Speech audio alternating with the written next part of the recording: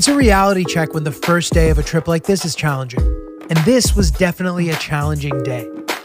I was getting a late start. There was some weird weather, some unusual run-ins with both people and machinery, and lots of detours. I'm Giulio Gallerati, and this is Pack Light Season 1, a COVID-friendly road trip. You really notice the little things when you spend enough time alone, and I intend to walk you through every little detail of this trip. These are my free-flowing thoughts as I drive around the country. At the end of the episode, there are more details about where to find pictures, links to music, and some other cool stuff. So sit back, relax, and enjoy the ride.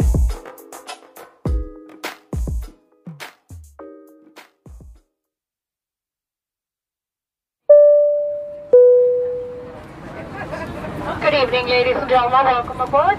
Once you have located your seat, we ask you that you please step out of the aisle so the passengers behind you can pass you. This will expedite our boarding process. The Atlanta airport was popping. The flight was quick. You gain an hour flying from Atlanta to Mobile since you enter into Central Time. After landing, the woman sitting across from me sparked up friendly conversation. You know, I'm heading to visit my 97-year-old mother for the first time during all this. I've been social distancing, but I'm still really nervous. I thought, how sweet. But also, I nodded, trying to make sure I didn't commit to conversation, for fear of what could happen next. But I quickly realized that it's not weird to talk to people randomly in most places. Just New York. Maybe more places than just New York, but it seems more normal everywhere else I go. I wanted to say something valuable without giving false hope. If I said, well, I'm sure it'll be fine, in my opinion, that borders on insincere since she's coming from what's technically a COVID hotspot. So instead, I tried to pivot in a positive way. I said, wow, 97? That's an incredible run. You're lucky to have had her for this long. She smiled and continued to dig through her little pouch in front of her looking for her glasses. There appeared to be lots of meaningful reunions happening. I walked through that big glass thing that rotates and moves when you walk through it. I'm not sure what it's called, but there was a family standing outside of it, looking like they were about to explode from excitement, hopping in anticipation. It was 2 women, 3 little girls, and 1 little boy. I was trying to figure out what the breakdown of who was in this group, but whatever. I can't recall ever seeing a group of people so excited in the flesh. It reminded me of one of those viral videos of soldiers coming back and surprising their families when they aren't expecting it. It's kind of popping out, For a second, I thought maybe they were waiting for me, that Francis, my podcast co-host, was pranking me or something. I realized midway through the big glass roundabout situation that they were waiting for the woman who was directly behind me, who was trotting in slow motion so as not to faceplant into the rotating glass. We finally made it out after what seemed like an eternity. I cleared the path and the woman sprinted into the arms of her family. They looked like a team that had just won the world championship, holding each other, jumping around. What a nice moment. I haven't even gotten into my car and I had already been part of a bunch of highly emotional family moments.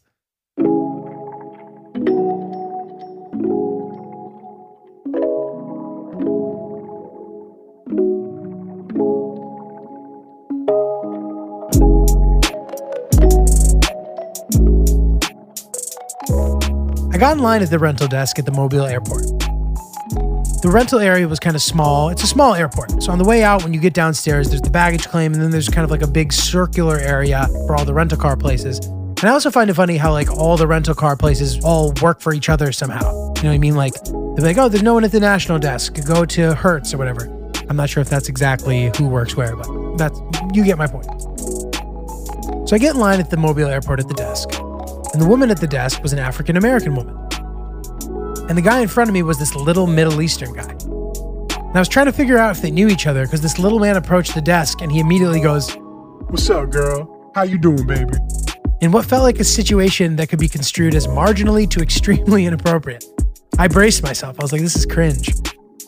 The woman seemed to enjoy this little flirtation from this extraordinarily little man. She told him his car wouldn't be ready for a while. And then they continued to exchange pleasantries. Given all the civil unrest in regards to matters of race and cultural sensitivity, to sort of very broadly characterize what's been going on, it's June 23rd, 2020. Major cities have seen weeks of protests and racial tensions are high. It seemed very ballsy for this guy to practice cultural appropriation and misogynist behavior at the same time. Or maybe it was no big deal. I really don't know. I wasn't particularly invested in him or the situation, to be honest, but I was running the different reactions through my brain before it ended up being completely fine. She didn't care. So now it was my turn. So I was like, "What's up, baby?" Just kidding. I would never do that. That would be a terrible idea. But I was told that because I would be dropping off my car in a different state that I would have to wait for a while. And I went back and forth on what kind of car I should rent. I wanted to try to keep costs down, but I was going to be on the road for at least a couple weeks, I thought. So I wanted to try to get the sturdiest car possible for the most reasonable price, obviously. If you're road tripping, I highly recommend that you at least get a compact SUV, for reasons that you will hear in the rest of this podcast. But seriously, I highly recommend that you just go for it. It only costs you a couple $100 extra. My commercial shoot getting extended had already screwed me over because I had to cancel my existing reservation for a compact car for the day earlier. And I got a compact car because I thought that maybe I'd be able to get an upgrade for free. It was actually crazy. Even though they had told me that I wouldn't be able to get my money back for that reservation that I couldn't show up for, a few weeks later, I got a refund somehow. And I'm not sure how that worked out, but I'll take it. Back when I used to visit LA regularly, like before Uber became affordable, I had a little operation I liked to execute.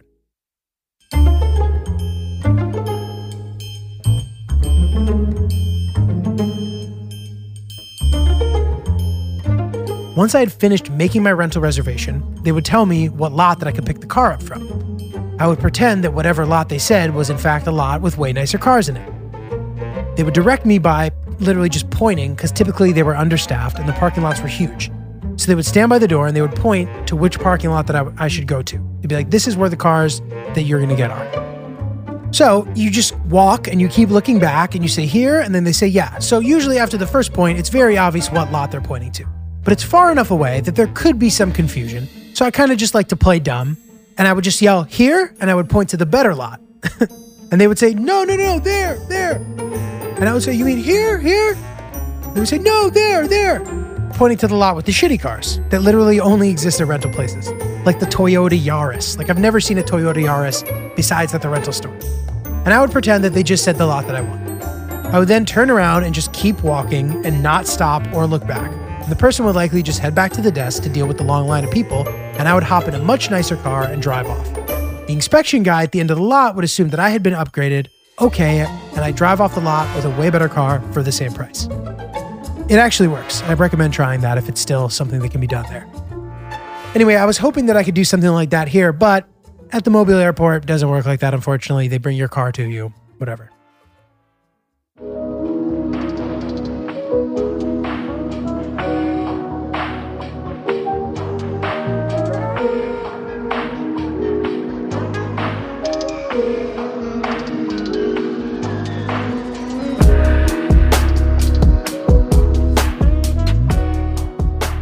So I had also failed to make the reservation for long enough the first time.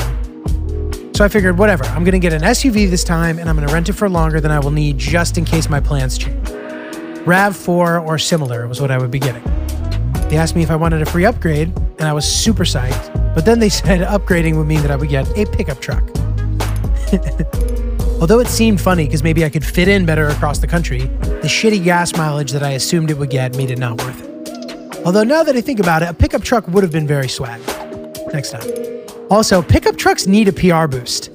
I feel like they got a bad rap and have this reputation of representing racism and toxic masculinity. I thought that maybe I should drive it around to show people that people who drive pickup trucks are actually all right. But also, I would just take a normal SUV, whatever.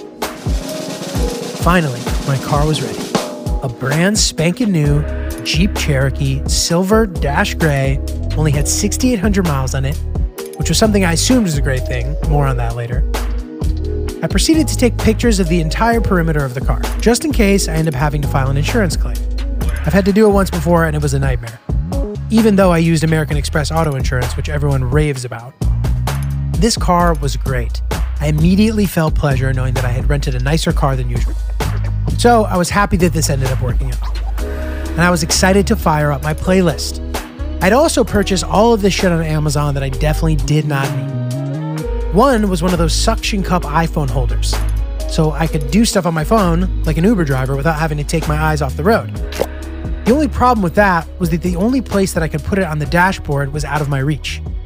I was also paranoid that I would mess up the car with the suction device. If I put it up to the windshield, there would be like a sticky ring around it. I would have to file another insurance claim. I didn't want to have to do that. So I decided not to use it. I also bought a charging adapter in case I got a car without any plugs. But this car was stacked with all the plugs, USB outlets everywhere. It was amazing. I also bought a first aid kit just in case. Anyway, cue the playlist.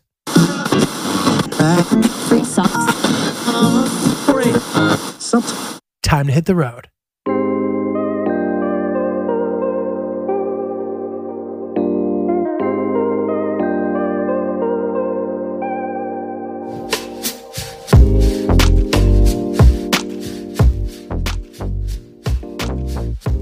My route was as follows.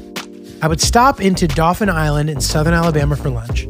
Then I would go to the Gulf National Seashore in Mississippi, my first national park site on the docket, followed by Biloxi Bay, Mississippi to check out the boardwalk. I would then go to check out Wesson, Mississippi to check out the town my friend Josh Wesson was from. He had been in the midst of an Ancestry.com wormhole and traced his roots there. In his words, "You gotta check out Wesson, playa." So I told him I would go check it out for him. I was getting a late start as it was already early afternoon, and I hope I'd be able to squeeze in all this stuff. One of my podcast listeners from Oops, shout out at Miranda Lindsay, MirandaLynnzey, recommended I check out Dauphin Island. It was already early afternoon, and it was about 40 miles out of the way, but I just wanted to do something in Alabama and not drive straight through right to Mississippi. I looked at my Instagram story replies, and half of them were people asking me if the mask that I was wearing was from Skims by Kim Kardashian. I realized that the mask that Hillary had given to me was indeed from that company. She never told me. She probably anticipated me complaining that I didn't want to wear a, quote, girl's mask. But I will say this, the mask made me look chiseled and thin, and it was pretty low-key. I still wear it. Though some people have started to harass me about it for some reason, being like, okay, dude, you need a new mask. Which, first of all, everyone mind your own business, but maybe they're right. So I've started to mix it up. I was also excited to finally make it through my hip-hop playlist that had become way too long and not conducive with walking down the street. There was a strong chance that the playlist had become so long that I would never hear some of the songs. I started just adding full albums with the expectation that I would listen to them eventually, on shuffle, and delete the songs that I didn't like. I should just be vetting each album and only adding the good songs, but who has time to do that? The problem with this system is that the playlist is so long that, in order to delete the songs from the playlist, I have to first locate the songs from the playlist itself. You can't search within playlists on Apple Music. And also, if you delete a song while you're listening to it on a playlist, it just deletes it from your library. It doesn't just take it off the playlist. Once I actually go to delete them, and I don't know if this is a function of the list being too long, but once I go to actually delete them, sometimes it deletes the next song in the order by accident. It's like a glitch, which is extremely frustrating. This happens if I've already deleted a song, but the image reflects that the song is still there when it isn't. So when I delete another song, it's actually deleting the song that's next in the order, if that makes sense at all. I know I need to switch to Spotify. Anyway, I was about 10 minutes outside of the airport, and I saw this weird, rusty, deserted factory on the side of the road in Theodore, Alabama, which is part of Mobile County. I only stumbled upon this because the highway to Dauphin was closed and I needed to take a detour. There was a gate, and it was open, and a long paved road that I didn't intend to drive down. But I've always been kind of fascinated with industrial structures, primarily industrial structures that look like they're abandoned. Inside of the gate, there were 3 or 4 metal structures that almost looked like the covered fuel stations, like the way there's something above you when you pump gas into your car. And then there was a smokestack kind of looking thing. I drove in.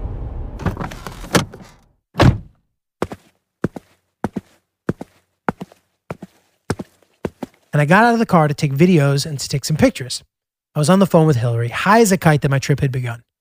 But I turned around and I see the gate beginning to close, with the prospect of locking me in. I panicked, hung up on Hillary, and started sprinting to the car.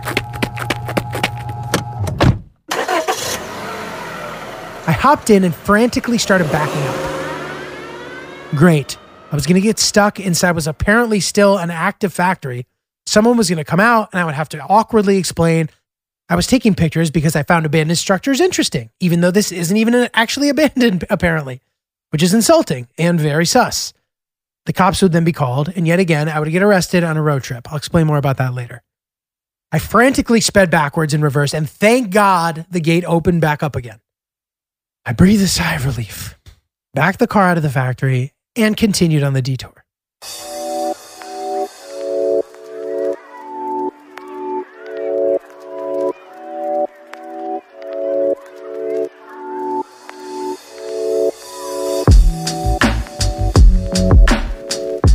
This detour was going to make getting to Dauphin Island take significantly longer than I had hoped, but whatever.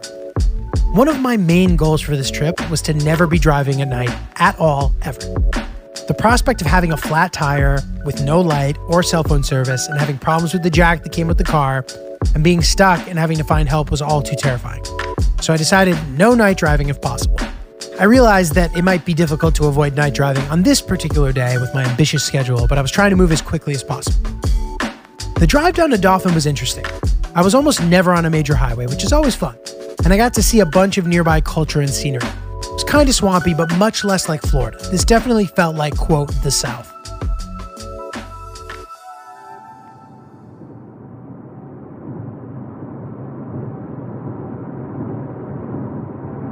I started to approach the big bridge that gets you over to Dauphin Island. It was a beautiful, narrow stretch, water on either side of you. The Gulf water was darker than I expected.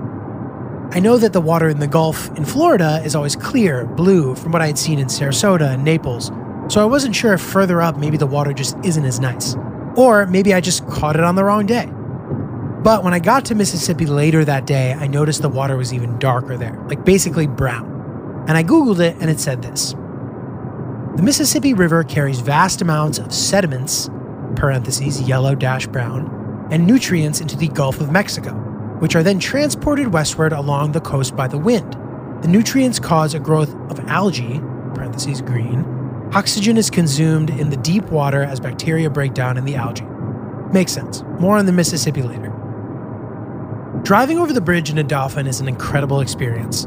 It almost felt like driving on that bridge in the Truman Show that no one ever goes over. Just a narrow corridor surrounded by water. There's a similar drive in Old Sabre, Connecticut, close to where I went to high school, on a much smaller scale, but it goes over the Long Island Sound into this private community called Fenwick, where I used to give tennis lessons to little kids.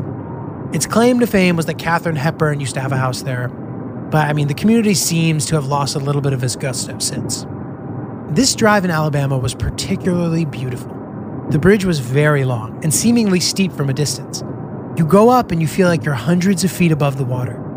In the distance in the Gulf, I could see oil rigs, something that I had never seen in person but always wondered about. Life working on an oil rig in the middle of a body of water seemed crazy. I read a little about it, and even though a worker might be on the rig for a couple weeks, they typically get a few weeks off after that, kind of like a flight attendant schedule.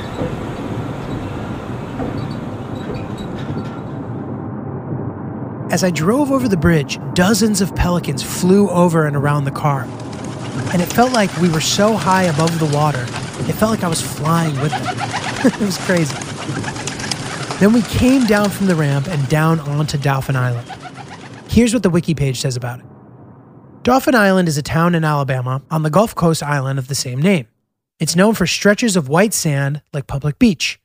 At the entrance to Mobile Bay, 19th century Fort Gaines features original cannons and a blacksmith shop.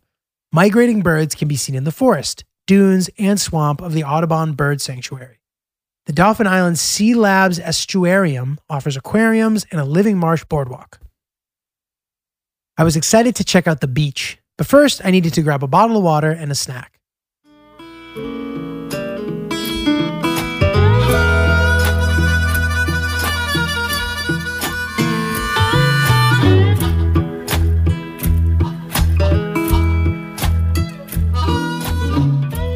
It was about 2 o'clock, and I decided that I was going to wait until I arrived to Biloxi in a couple hours and eat a big meal there. So I pulled into a CVS parking lot. And simultaneously, another car pulled into the parking spot next to me. The parking lot was on a bit of a slant, and when the guy opened his door, it sort of flung open and banged into my car. I was startled, but I wasn't immediately angry or anything. I was just hoping and assuming that it would be no big deal. But the dude in the car was semi-stressful looking. He was kind of driving a beat-up pickup truck. He made a kind of face, like, oh shit, I just bashed into this guy's car with my door. He inspected it for a second, and then started to laugh and goes, don't worry, no scratches or nothing. The accent was very on brand, but this guy was way friendlier than I anticipated someone like him was going to be. He was probably mid-50s, facial hair, long hair, backwards hat. When I actually saw him in the store, I noticed that he had a giant knife in a holster hanging off his belt, something that I had never seen before. He also had a screwdriver wedged into the rubber that separates the car window from the slot that the window goes up and down out of. I was wondering why the hell that was there. Maybe it kept the window shut. Or maybe this guy is so regularly using a screwdriver for whatever it is that he does that he needed to have it readily available. Regardless of this guy's intriguing setup, he was exceptionally warm and friendly. And exceptionally warm and friendly is how I would describe most of the people that I encountered down south, which I was definitely expecting. The saying Southern hospitality is a saying for a reason. And man, when I was in the store, I saw that it was $6 for a pack of darts, which is one of the things that I call cigarettes. The cheapest I had seen in an extremely long amount of time.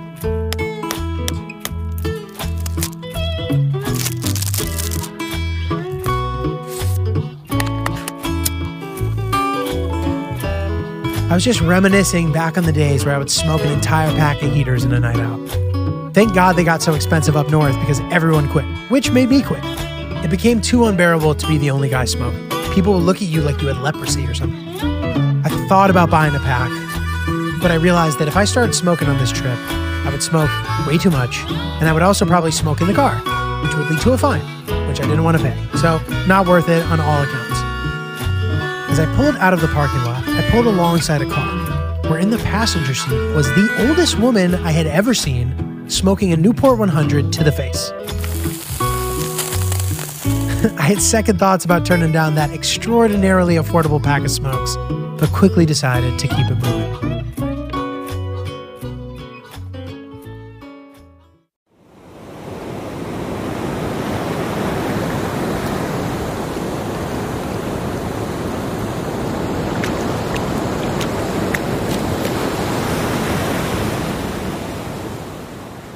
The beach in Dauphin was beautiful. I immediately took my shirt off and started to wander around. It was a long walk to get to the beach itself from the parking lot. And I always like seeing how the actual sand part is set up on a beach. It's as interesting as the water for me. There was a long boardwalk that went above a marshy kind of situation, but a marshy situation that was baked into the dry sand. But still kind of a treacherous walk though, so I understand why the boardwalk was so long. I toyed with the idea of taking the long walk to the beach, but time was not on my side. It was already 2:30. I needed to get moving if I wanted to avoid driving at night. Already the words of David Shane, the director from the commercial shoot a day earlier, were echoing in my brain. Be lazy. Soak it in. Wesson was a big detour that I had planned. Did I really need to go? But I was married to today's itinerary at this point. And also, if I jumped in the water, I didn't have a towel, and I didn't want to fuck the car up, which is classic at this point. The car just holding me back. But it was a fair point, I thought. So I sat in the sun for 10 minutes, and then I took off. I was afraid that the parking attendant would be suspicious that I'd paid $6 for parking, the same price as a whole pack of steamers, and then immediately just leave. But as I drove off, I waved at her. She waved back happily, clearly not questioning my intentions.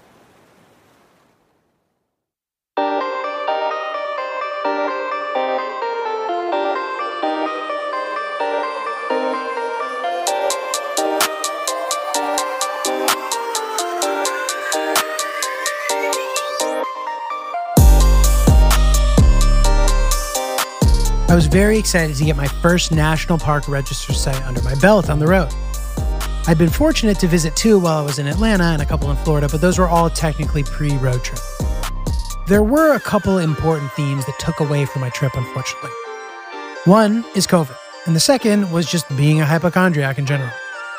I'm not sure what it is about being alone for a long period of time that makes me think there's something wrong with me. It started in the hotel room in Atlanta. Now, don't forget that this is also a very tense time to be traveling, especially leaving Florida where the outbreak was rampant. So it started in Atlanta, first fearing having COVID, and then just turning into general hypochondria. My stomach was slightly off. Also chest pain that started flaring up very early in the trip. I started conjuring up all sorts of quack diagnoses. But I kept telling myself that that was exactly what I was doing, just making things up and fooling myself into feeling worse. So I tried my best to ignore the sensation to panic. I have a couple friends who felt exactly the same way as I did, which made me feel a little better during my daily episode. And my episode weren't just limited to, I think I have COVID. I was also positive that I had cancer and heart problems multiple times during the trip. It doesn't help that I would watch 15 to 20 minutes of the Lance Armstrong documentary before passing out each night. Nothing like hearing a story about an extremely unlikely candidate for cancer getting cancer to make you feel like it's possible that you also have cancer. As I mentioned earlier, I purposely created a COVID-friendly route, something that would get me away from densely populated areas. But each destination handled COVID differently. Pretty much everywhere I saw people taking some sort of precaution. But still, I was worried for about an hour a day that I either had it, would get it, would transfer it to Hillary's parents, or some combination of the three. I tried my best to book the hotels the day of, just in case my plans changed last minute. I booked my hotel for Mississippi while I was still in Atlanta, the Natchez Grand Hotel, on the river, which I presumed was the Mississippi River. But when they added an extra shoot day to the commercial, I was afraid that I would have to eat the money for the reservation and book a new night, as it was non-refundable. So I called the hotel to see if they could change it. I was prepared to beg.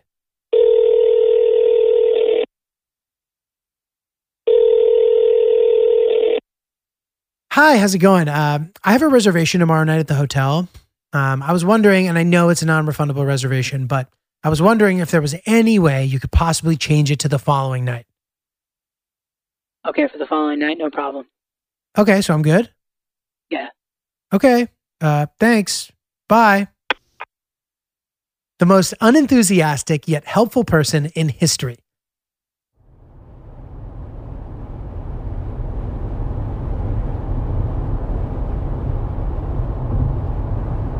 The drive from Dauphin to Biloxi, Mississippi was not uneventful. The first half or so of the drive is on scenic back roads. Within 10 minutes of leaving Dauphin, I stumbled upon two brutal accidents. Accident at 19 in Gratiot. The first one, there was a giant pickup truck slammed into a telephone pole. There were three police talking to a guy who looked like he was wasted. Not totally sure what happened there, but then about 1,000 feet down the road, there was a flipped car, a woman getting wheeled into an ambulance, and a mid-20s girl sitting on the ground on the side of the road sobbing. It was very intense. About 2 minutes down the road from there was a super creepy graveyard with a giant narrow cross. And the skies were starting to get a little dark with some clouds. It was moderately stressful. This was all happening in Bayou La Batre, Alabama, part of the Mobile metropolitan area still.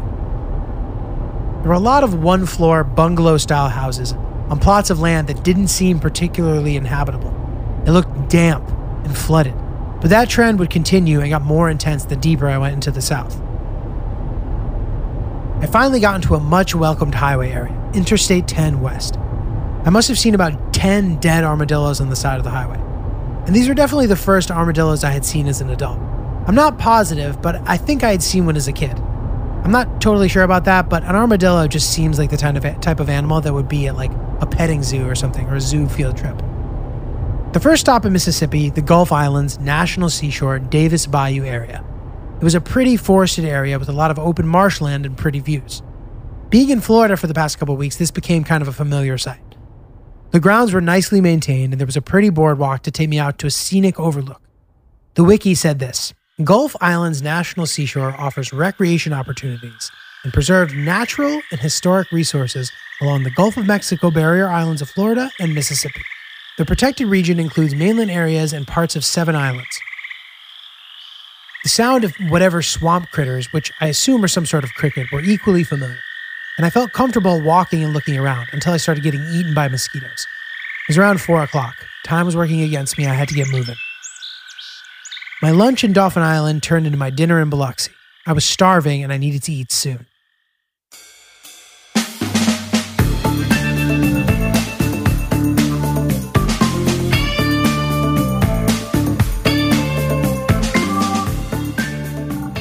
Biloxi reminded me a little bit of Atlantic City.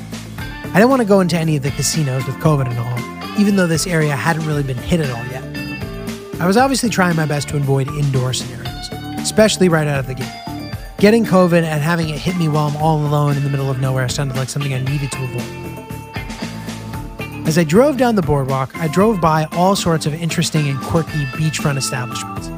Most of these places were built on stilts, which I assume is because of how bad the weather can get in the Gulf during the hurricane season. One that stood out was Sharkhead's souvenir and swimwear / gift shop. Sharkhead's was a giant pink and blue building with a 15-foot great white head coming off the side of the building. Ridiculous. But I'm sure every kid who lays eyes on it immediately falls in love and then drags their parents in to buy them stuff. Well played, Sharkheads, well played.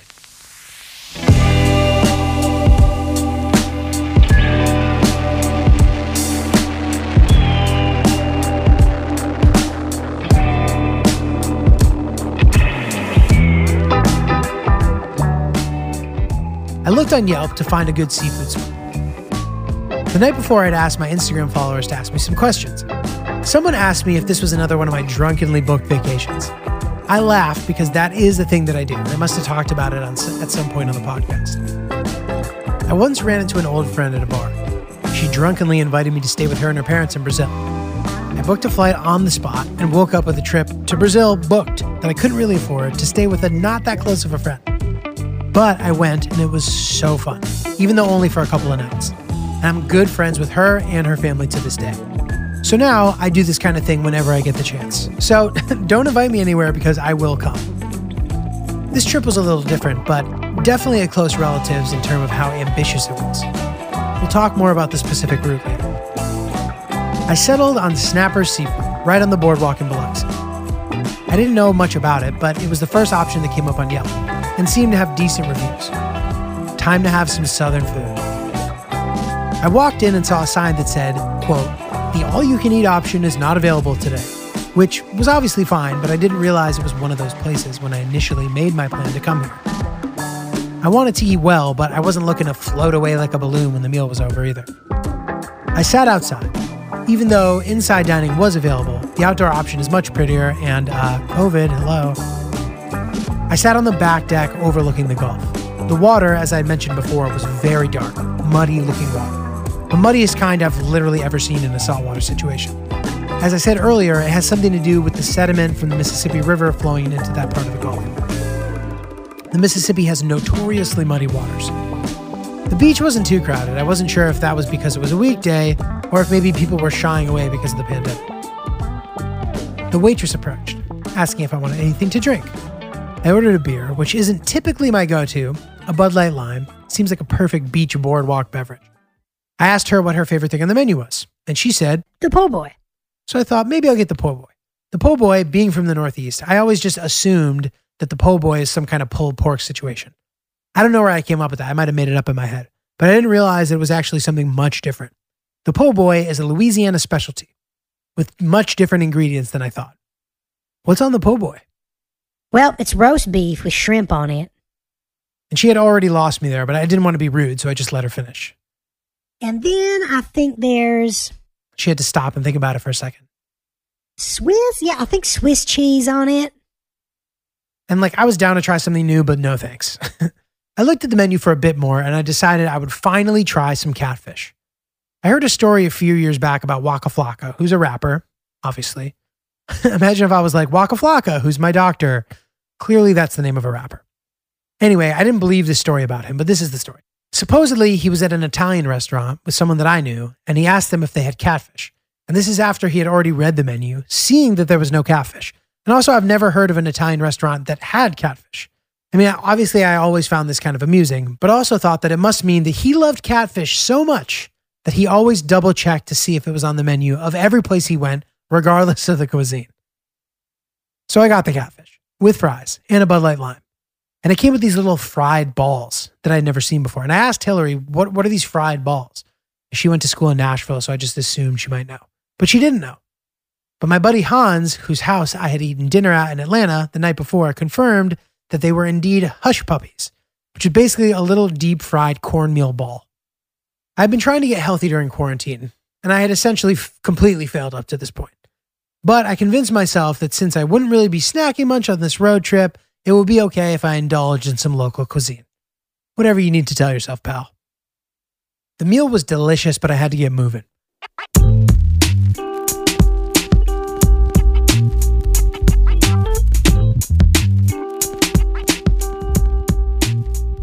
I wanted to get to Wesson before it got too dark. I promised Josh I would go, and it was sort of on the way. And it would get me way off the beaten path of Mississippi, so it seemed fun. It was 177 miles to Wesson and 242 miles to Natchez, which would be my final stop. Stopping in Wesson would add another hour and a half or so to the trip. Now, this may seem like a lot of driving, but if you've ever done a road trip, you maybe know this. And this also might just be me talking, but you know that once you're on a road trip, long distances suddenly start seeming like short distances, in theory. But then you start driving and you realize that those short distances aren't that short at all. They're actually extremely long distances. I heard David Shane in my ear. Be lazy, soak it in, soak it in. And so far, I was not doing a very good job. So I headed for Wesson. A couple days later, I noticed a DM that I received while I was in Biloxi from a nearby member of the Air Force who offered to take me on a goodwill flight as a nice gesture. Man, I really regret not reading my DMs while I was there.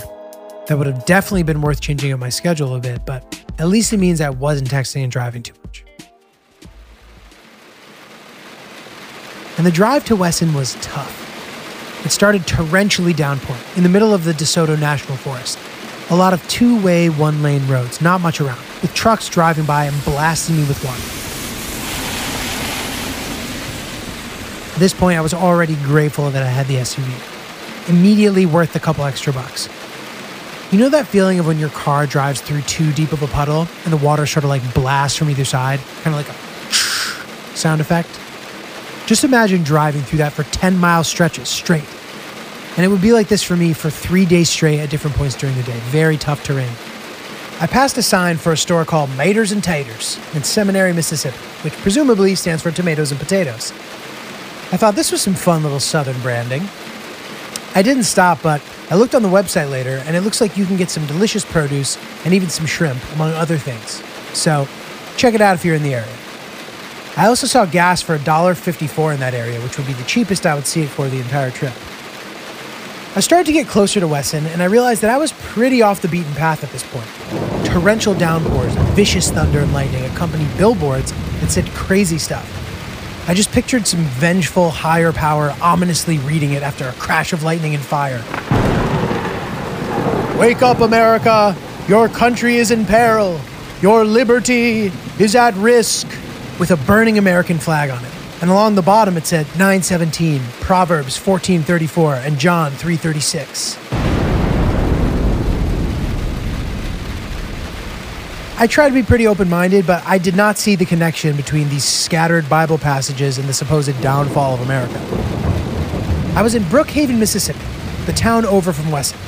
I was 63 miles away from Natchez, which, if the rain didn't let up, could take me an hour and a half or so to get to. Mind you, this entire time I'm driving on scenic roads, no major highways. I get to 3 miles away from Wesson and I come to a sign in the middle of the road that just says, "Bridge closed." And it was 7:39 p.m. Now, if I'd gotten here earlier in the day, I might have tried to find a different route, like a way around this road, another road in, something like that.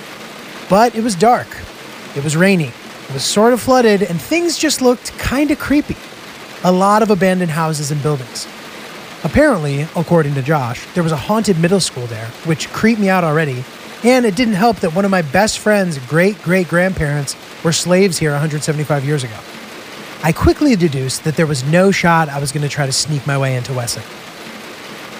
Almost getting locked in a deserted factory was enough excitement for me for one day. I decided to head for my last stop, the Grand Natchez Hotel on the Mississippi River.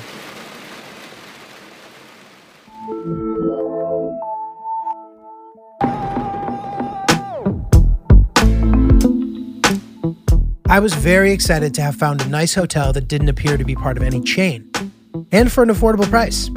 Though I do love the rewards points that come along with staying at a chain, but whatever. I quickly stopped to grab Subway before heading to the hotel. I arrived around 9 p.m. The hotel was gorgeous. I could hear the Mississippi River in the background. I was a little stressed that my hotel reservation may have somehow gotten messed up, just because of how easy it was to change my reservation for no fee. But maybe that's the beauty of staying at non-chain hotels.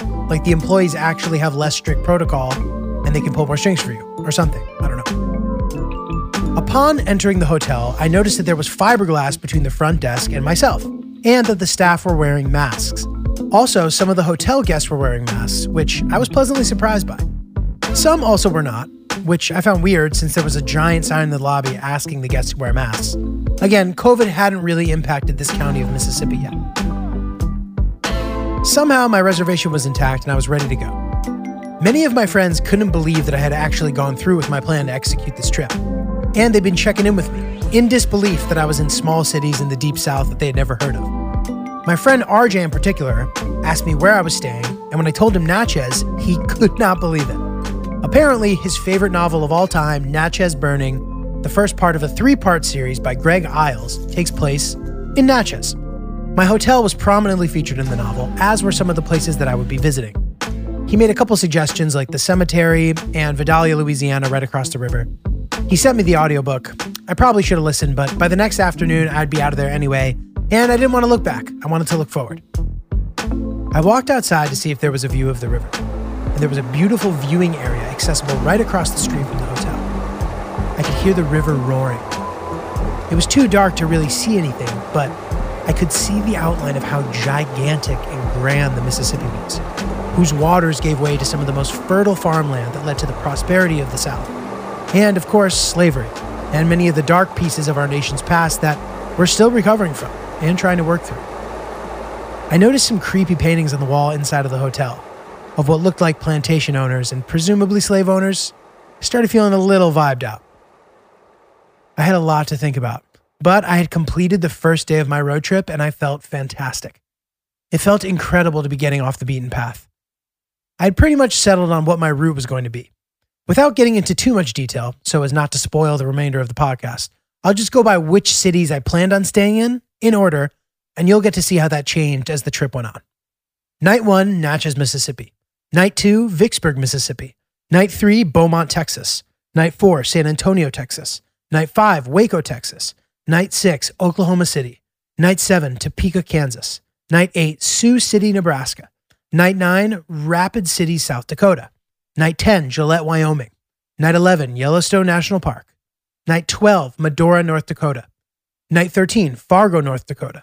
Night 14, Green Bay, Wisconsin. And night 15, back in Chicago with Hillary and her family. I knew this plan would change quite a bit, but I was prepared for that. And it's why I tried to only book hotels one night in advance. The trip was only just starting and there was so much more ahead of me.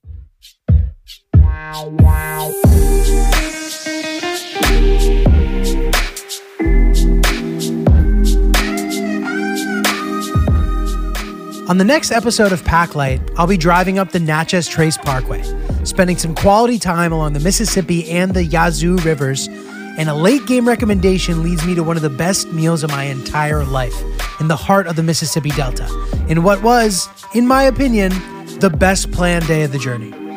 Check out my YouTube channel for the entire episode, along with the soothing visual accompaniment, as well as the Instagram, @PacklightPics, for some videos and pictures of all the stuff from the episode and more. And also for a checklist of all the stops I made if you want to try to do a similar trip. There's a link to my playlist in the episode description as well. Message me on Instagram, @NotJulio. That's NotJulio. And let me know your thoughts and suggestions or literally anything you have to say, either about the episode or just if you want to tell me how you're doing, that's cool too. I would love to hear from you. Thank you for listening, and I'll see you next time.